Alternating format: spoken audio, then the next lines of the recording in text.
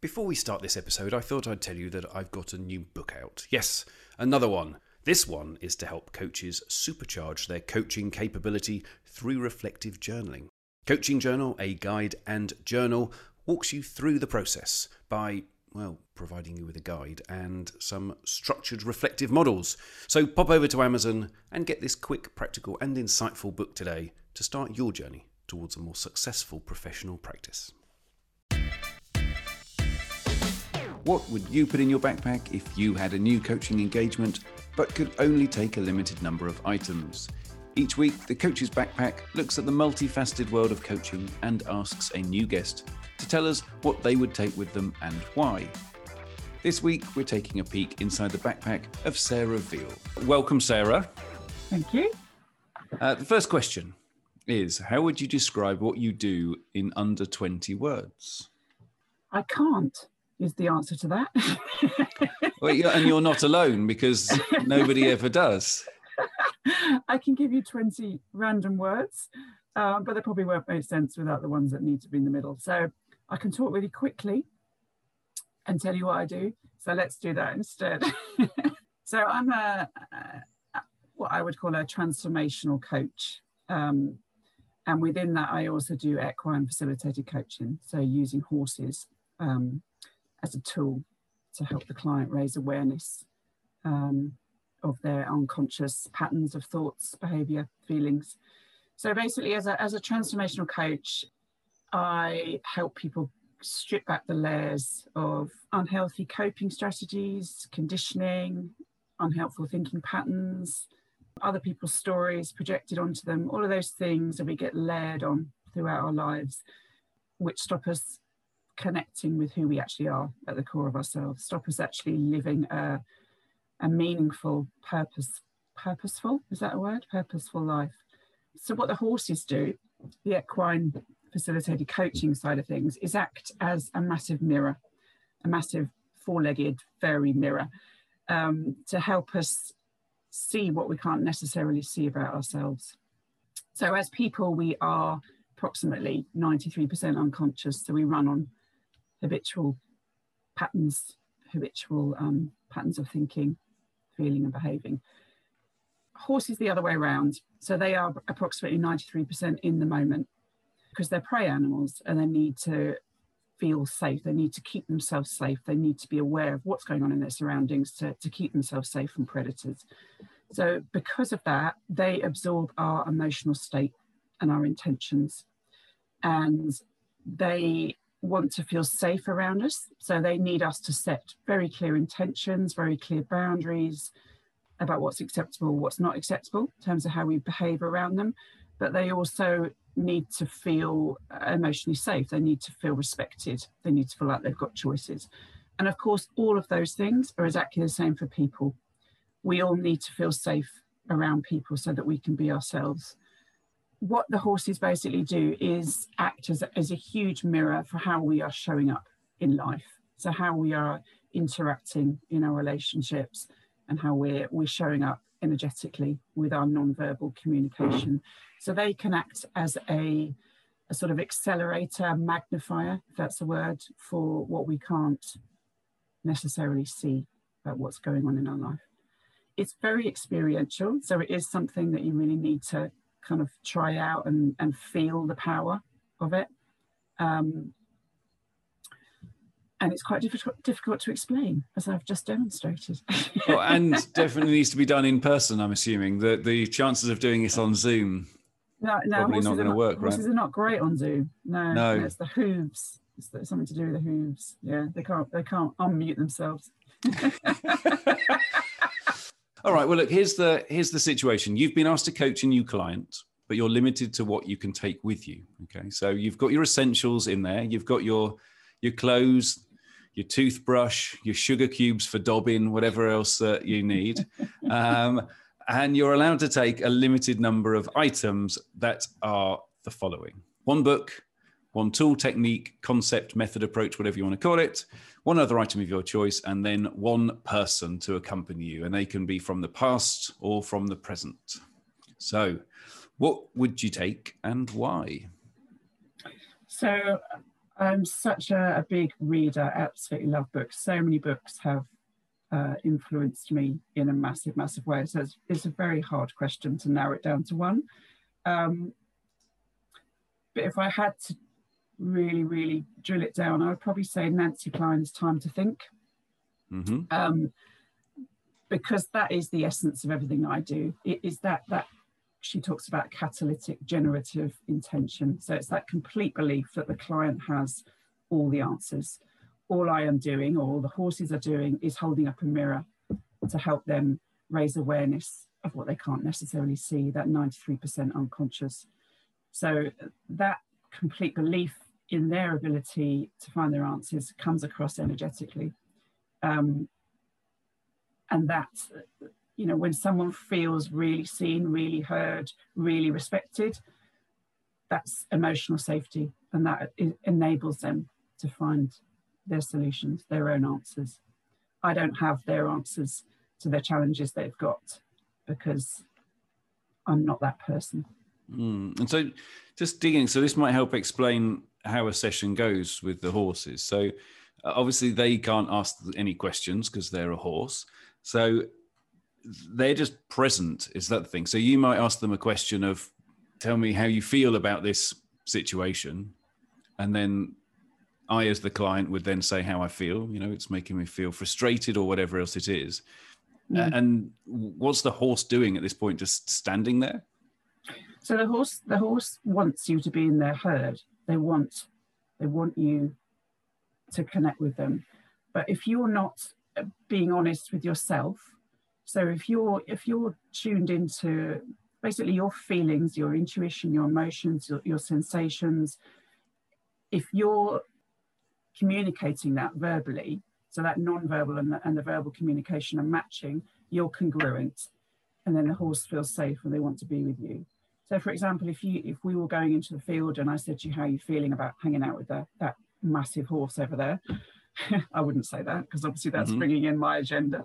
And they said, oh yeah, I'm really excited about it. But actually inside, they're feeling pretty scared about that. The horse is going to feel that because that's incongruent. There's a mismatch there between what they're actually communicating and what's going on for them non-verbally. So the horse is going to feel that. They're not going to want to be anywhere near that person. Okay, so they're going to wander off, basically. Yes. The horse is not going to... Okay, so you're getting the feeling and the connection when the horse is near you, and when it wanders off, it's that kind of hot and cold. Yeah, but also, there's much more to it than that. They are... I mean, for example, we could set up an obstacle, obstacles for the horse to go around. Obstacles would represent obstacles that we've got in life. And a horse, because their natural instinct is flight, things are a threat to them, so they need to feel safe. So if you're asking them to go walk over a crunchy tarpaulin, for example, they're not going to want to do that. So you have to have that complete belief that safety within you. So the horse feels that, and they'll walk over that obstacle for you. But what that type of exercise will do is mirror how you overcome challenges and adversity in your life, or how you typically approach adversity in your life, and what you could be doing differently from a non-verbal point of view. And I'd be leading it, would I, as the client? Would I be holding the reins of the horse? Yeah, absolutely. I mean, but not on it. No. It's all groundwork. So you're not riding at all. You're looking to connect with that horse, which in turn is helping you connect with you, because it's a big mirror. Because if you're connected with you, or your whole self, that the horse is going to mirror that and want to be with you. As I said though, they want clear direction. They need clear direction. They're herd members. They always have a herd leader who's clearly communicating what's acceptable in terms of how they behave, and that's safety for them. So they need clear direction. They need clear boundaries about what's acceptable, what's not acceptable, about how we behave around them. And all of that is the same for people. That helps somebody feel safe when you've got a leader in your herd like that. Okay, good. Thank you. So Nancy Kline's Time to Think is the book. Yes. What else? What else would I take? I think my curiosity and intuition is probably probably the biggest two tools. I'm never going to take my agenda in. I don't want to take preconceived ideas into a session about how I might coach someone. I'm always going to stay in the moment, see how that client is showing up on the day, and look at what they need. Obviously bringing my experience into that, but it's my intuition and my curiosity about what's going on for them. No judgment. Yeah, I've sort of, when I first trained as a coach, I think I relied quite a lot on tools, as in, you know, tools and techniques. And of course they have massive value. But what I guess, with a few years of coaching under my belt now, the tool for me is it's an in the moment thing. If the conversation or the session is going to be enhanced by introducing a psychological tool to the client, it's going to help them raise their awareness about something, help them take responsibility for making a different choice, then yes, of course, I'll introduce that. But I don't go in with an agenda to introduce a psychological model or a tool. It is very much, let's just see what happens on the day, see how that client turns up, listen to what they need, and bring my experience, my curiosity and my intuition into that. Okay. Well, I'm feeling generous today, so I'm going to let you have that as the one selection, curiosity and intuition. So you're allowed one other item of any description to take along with you and that person. So what are those two choices? I'd probably have to say my notebook if we're going to do something on a practical rather than a slightly more abstract, because I don't necessarily write notes in a session, but I do love writing, and I love writing reflective notes after the session. So that's very much part of my practice, but also something I really enjoy. So. And do you have a favourite brand of notebook? Because I'm still, like a lot of people, I'm a stationery geek. So you know, I could spend hours in a stationery shop. It's got to be a pen with smooth ink. I can't have a scratchy pen. It's got to be nice and flowy. In terms of the notebook, it's always an A5 notebook, and it's probably got an inspirational quote on the front. Cheesy, but you know, that's okay. But any brand, no special brand. Okay. Not too fussed about the brand. Okay, I shall send you some inspirational quotes on vinyl that you can put onto the front of your book. Obviously by me. Okay, and who's coming with you? I'm going to have to pick two because I'm going to slightly bend the rules. All you've done is bend the rules since you got here. I like to look at rules and see whether they serve me or not, and then clearly bend them a bit. They were more for serving me to keep the podcast to a decent time limit. Come on, off you go. Don't tell anyone else. I'd bring my cat, Paddy, because I am a massive animal lover, and animals are just unconditional love. So he always makes me feel good and makes me laugh. So he's coming with me, and then my best friend, because we laugh a lot about silly stuff, and that makes me feel good.